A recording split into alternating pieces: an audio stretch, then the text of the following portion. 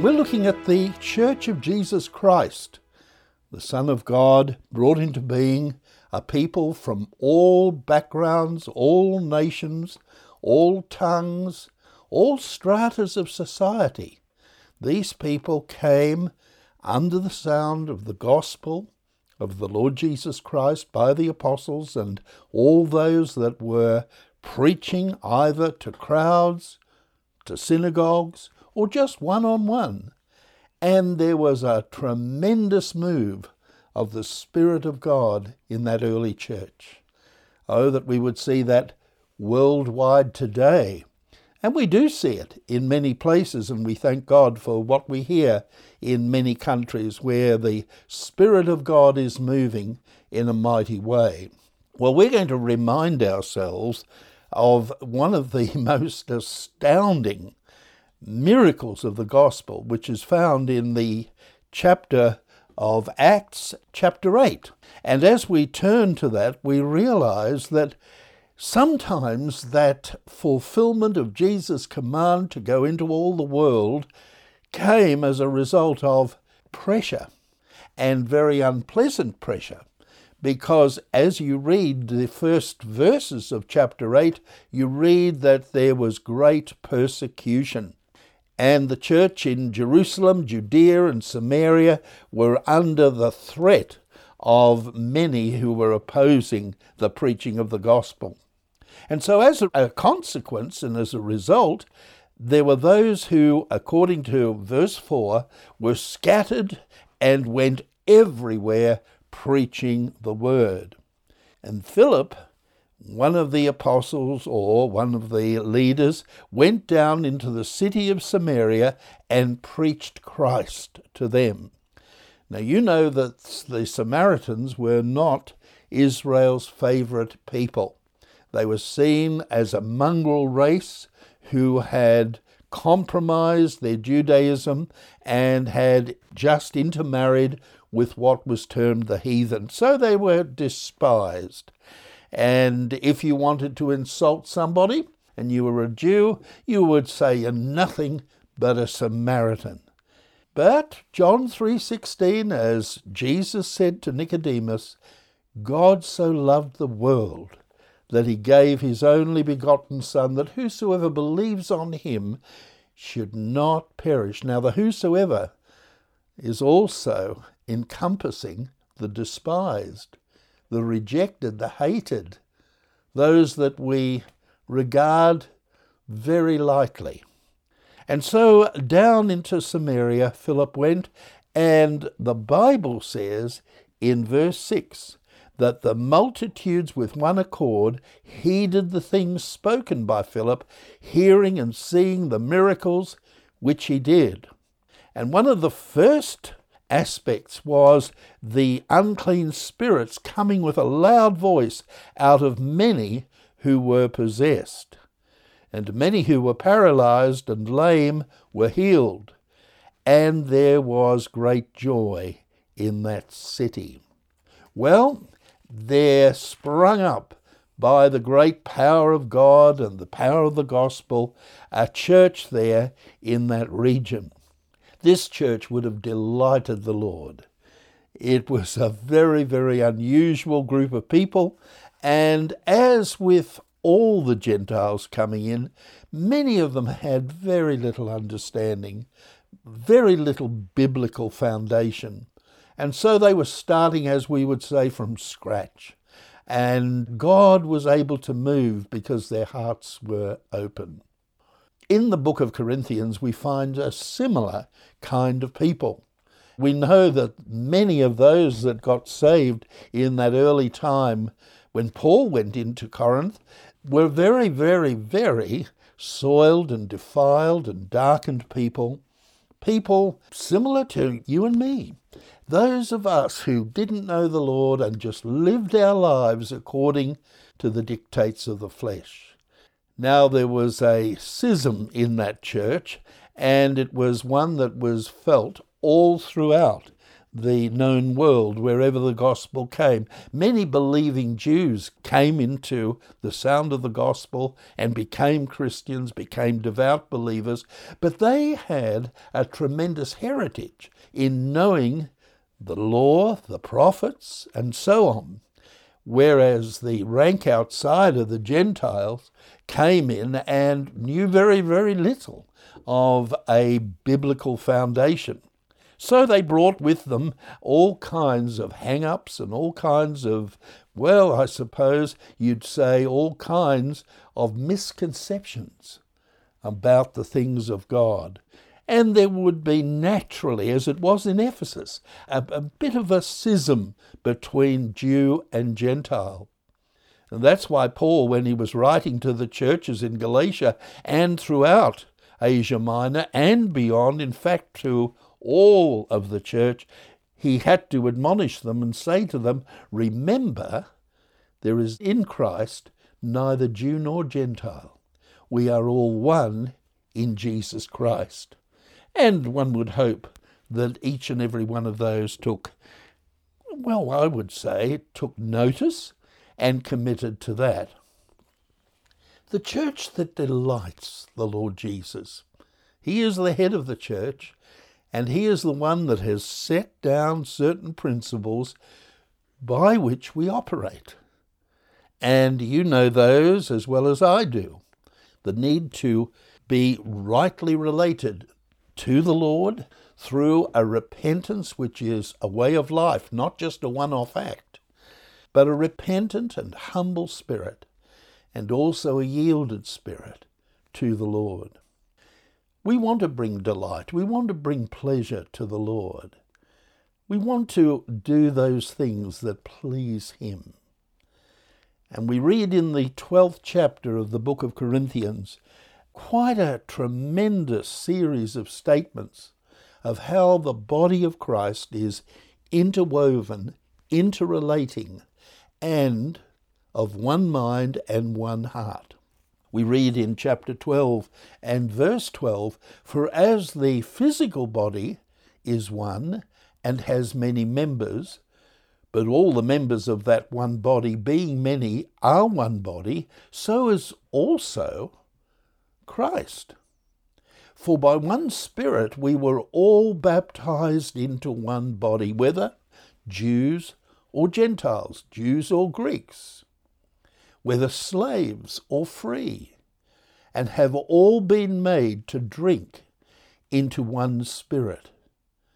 For in fact, verse 14 says, for in fact the body is not one member, but many. You see, in the eyes of the Lord, in the eyes of the Father, in the eyes of the Spirit that gives us all new birth, we are a brotherhood. We are the family of God. And this is something that has been lost in the Western Church over a period of time for one reason or another. And we don't need to go into those causes, but we have become so professional. We have become so, I suppose, agenda-minded.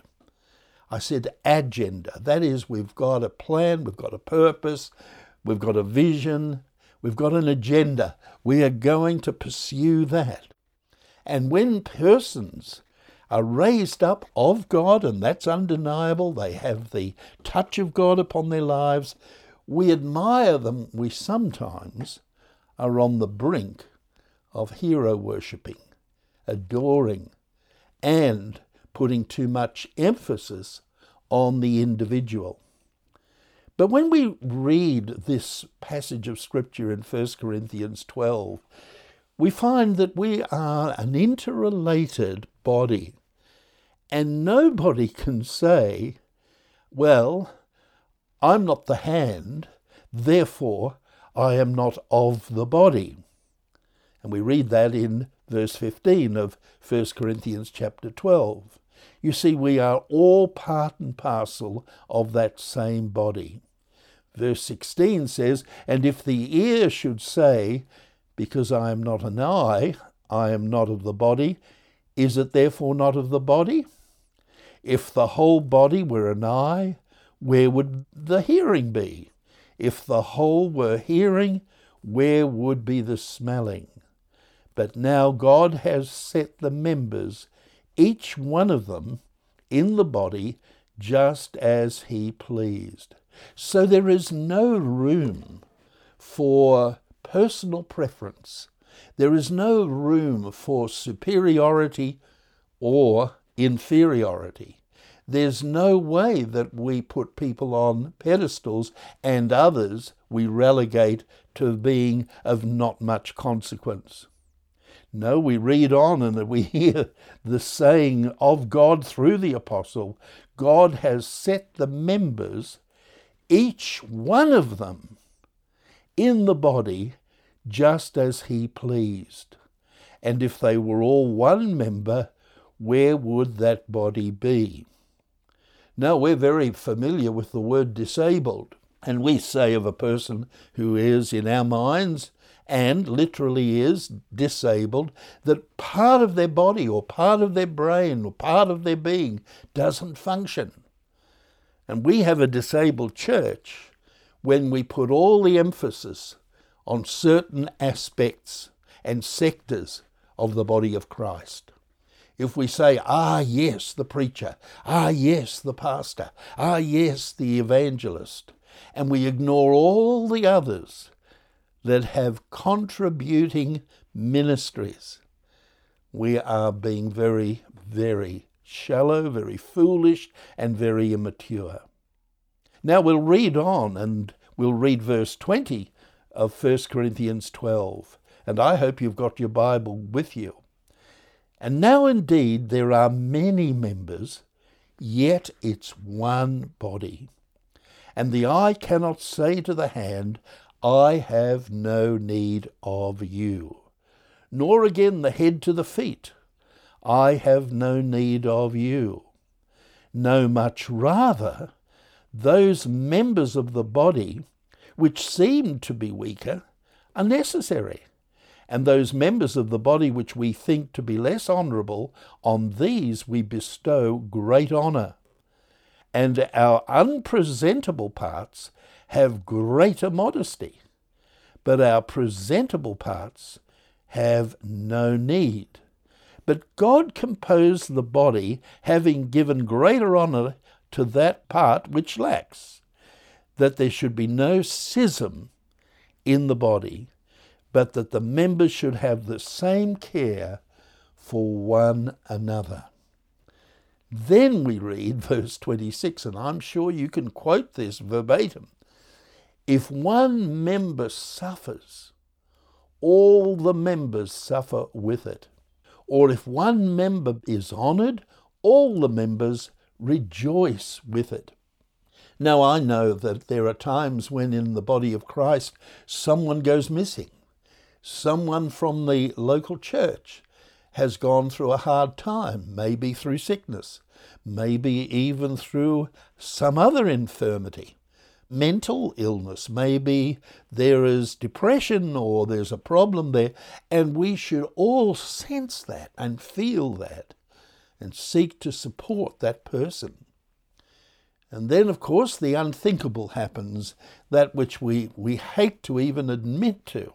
But we find people that have wandered away and gone their own way and have sought the world rather than the things of God. And our hearts break, and our intercession is real and it's deep. And rather than condemn people, rather than point the finger and be an agitation to them, we reach out. Our desire is to see them restored, because the body is incomplete without that person. And I think that it would be so good if we made contact with people that we know are in trouble or have got into some bother or have been entangled by the world, and rather than condemn them, rather than threaten them, rather than bring condemnation down, say, brother, we are missing you. Sister, we are not the same without you, because that is the biblical principle of 1 Corinthians 12. We cannot function without the whole body functioning in unity together. Now you are the body of Christ, verse 27, and members individually. And God has appointed these in the church. You see, he talks about the structure of the church. And yes, there are prominent ministries and functionings. And there are those that are less seen, but they are no less important. God has appointed these in the church. First, apostles. Second, prophets.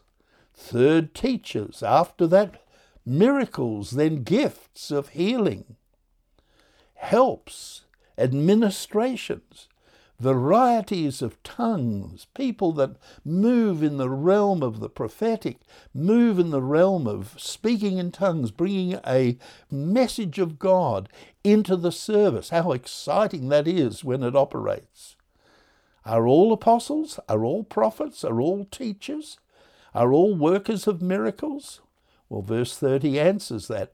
Do all have the gifts of healing? Do all speak with tongues? Do all interpret? But earnestly desire the best gifts, and I'll show you a more excellent way. He's virtually, in his questions, answering. He's saying, are we all one thing? No, we are all an integrated, interwoven fabric of united believers who are a mantle of God. And we bring blessing into the city where we are because of our unity, because of the power, because of the blessing, because of the glory of God that is manifest in the church. But what is this more excellent way? That's what he says here. Earnestly desire the best gifts, and yet I show you a more excellent way. Well, what's the more excellent way? Well, the more excellent way is the way that will bring delight to the community, delight to the body of Christ, and most of all, the delight and favour of the Lord himself. And it's the 13th chapter. Oh, how often we take the 13th chapter out of its context and out of the fact that it's before the 12th and the 14th chapters of 1 Corinthians. It's placed there strategically so that we know that the church functions by the love of God which is in each and every one of our hearts.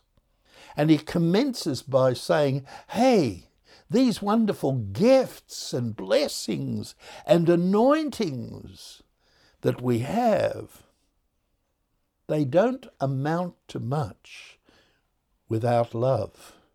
Though I speak with the tongues of men and of angels, but have not love, I have become sounding brass, a clanging cymbal. And though I have the ability to see beyond the veil, though I am able to see into the eternal sphere and have the mind of God and am able to declare that is the gift of prophecy, and understand mysteries and all knowledge, well, we know that none of us will always have all the mysteries and all the knowledge within one human being. When we are given the gift of knowledge, it is a word of knowledge, not knowledge itself. Or we'd know everything. Well, we don't. It is a specific word for a specific situation, and we have a word that applies to that situation, and that knowledge and that wisdom that we have is for someone in the service so they are enabled to understand the will, the purpose of God, and to move ahead where they've been somehow becalmed or bound up by their ignorance. He said, even though you were able to have all knowledge, all wisdom, all faith, understood all mysteries, having such faith that you could move mountains, but if you have no love, you're really nothing. And even if you are pouring your goods out to feed the poor, and even face martyrdom, but you don't have it with a foundation of God's love, it profits nothing. And then he defines the love of God. And I won't take the time to do that today because, number one, you're very familiar with it. Number two, you know where to go to read it, 1 Corinthians 13. But you notice something very important, and it's in the last verses of chapter 13. When I was a child, I spoke as a child. I had limited understanding as a child. I thought as a child. But when I matured, when I became a man, I put away childish things. For now we see in a mirror, dimly, but then face to face. Now I know just in part. But then later on, in the eternal spheres, I shall know just as I also am known. And now there abides three qualities that make for essential living: faith, hope, and love. These three, but the greatest of these is love.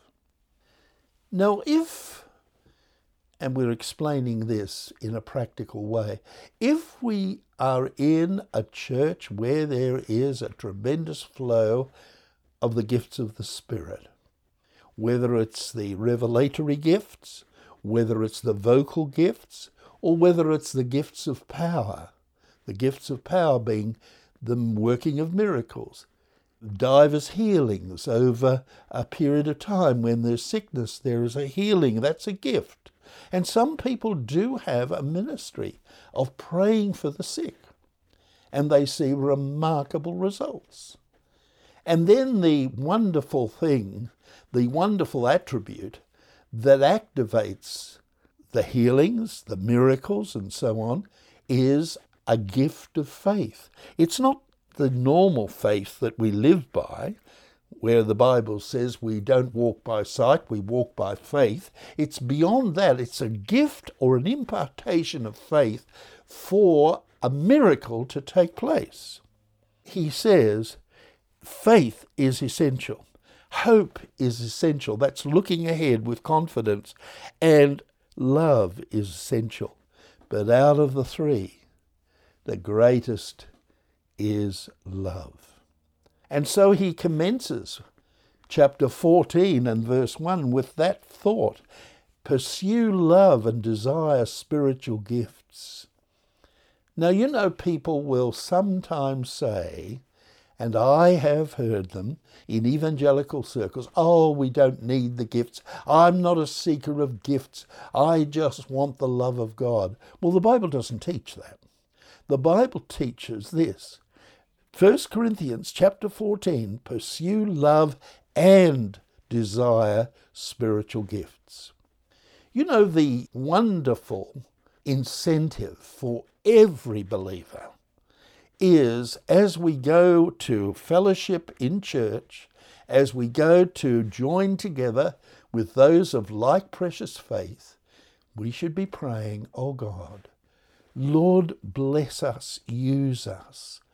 Give me an impartation of your Spirit so that I am able to impart to the body of Christ something of worth, something of depth, something that edifies, something that encourages. And if it's motivated by love, it will be added in your prayer to sound like this: oh Lord, I love the body of Christ. Lord, I love the glory that you get when miracles take place. I am so thrilled when the blessing of the Lord is in the house of God and the people of God, and they're responding, oh, I love your people, Lord. Would you just empower me? Will you just fill me to overflowing and impart to me a gift so that I am able to move in such a way that I can bring blessing to the body of Christ. I want to be a blessing. I want to uplift my brothers and sisters. I want to see you, Lord, glorified and them helped in a miraculous way. Now, of course, we go into the 14th chapter, and you find here that again and again we are told that we are to be zealous for spiritual gifts. And yet, according to verse 12 of chapter 14, it is for the edification of the church. It's not that we are built up. It's not that we suddenly become the star of the show. We are there as a simple servant with the same spirit that Jesus had when he knelt before his disciples and he began to bathe their feet in humility. Do you remember that beautiful upper room act of humility and grace? That kind of spirit will delight the Lord if the church has that spirit and that desire to serve. And that's why there is a reprimand in a way by the apostle when he says to the church, now look, be careful about speaking in tongues so that the meeting just becomes a rabble of people just chattering away, jabbering away, woo, woo, woo, woo, woo, woo, woo. No, don't do that. Keep very, very quietly to intercede and speak in tongues. Speaking in tongues is a most wonderful personal means of edification. Certainly do that. But, there is a distinction between the initial evidence of speaking in tongues when you're baptized with the Spirit and using tongues as to use the charismatic term, a prayer language to edify and to just glorify the Lord. But then there's the third aspect, where God, with an unknown tongue, will break into a meeting and at the appropriate time will speak, and his servant, a member of the body, will begin to just speak out in an unknown tongue, and there will be a message in that. And there must be an interpretation. That's why the Bible says there must be interpretation. If you bless with the Spirit, you are doing that so that there will be a response and people will say, praise God. And they can only do that if there's an interpretation. So what he's saying here is, in the gifts of the Spirit, in the whole ministry of the Spirit within the church and within every true consecrated believer, is the desire to build up, to edify, and to comfort and exhort. We are never at the local church meeting for our own benefit. We come with the spirit that says, I want to bless my brothers and sisters. I want to bring the life and understanding of the things of God into the local body. Oh, Lord Jesus, make me a blessing. Out of my life, let Jesus shine.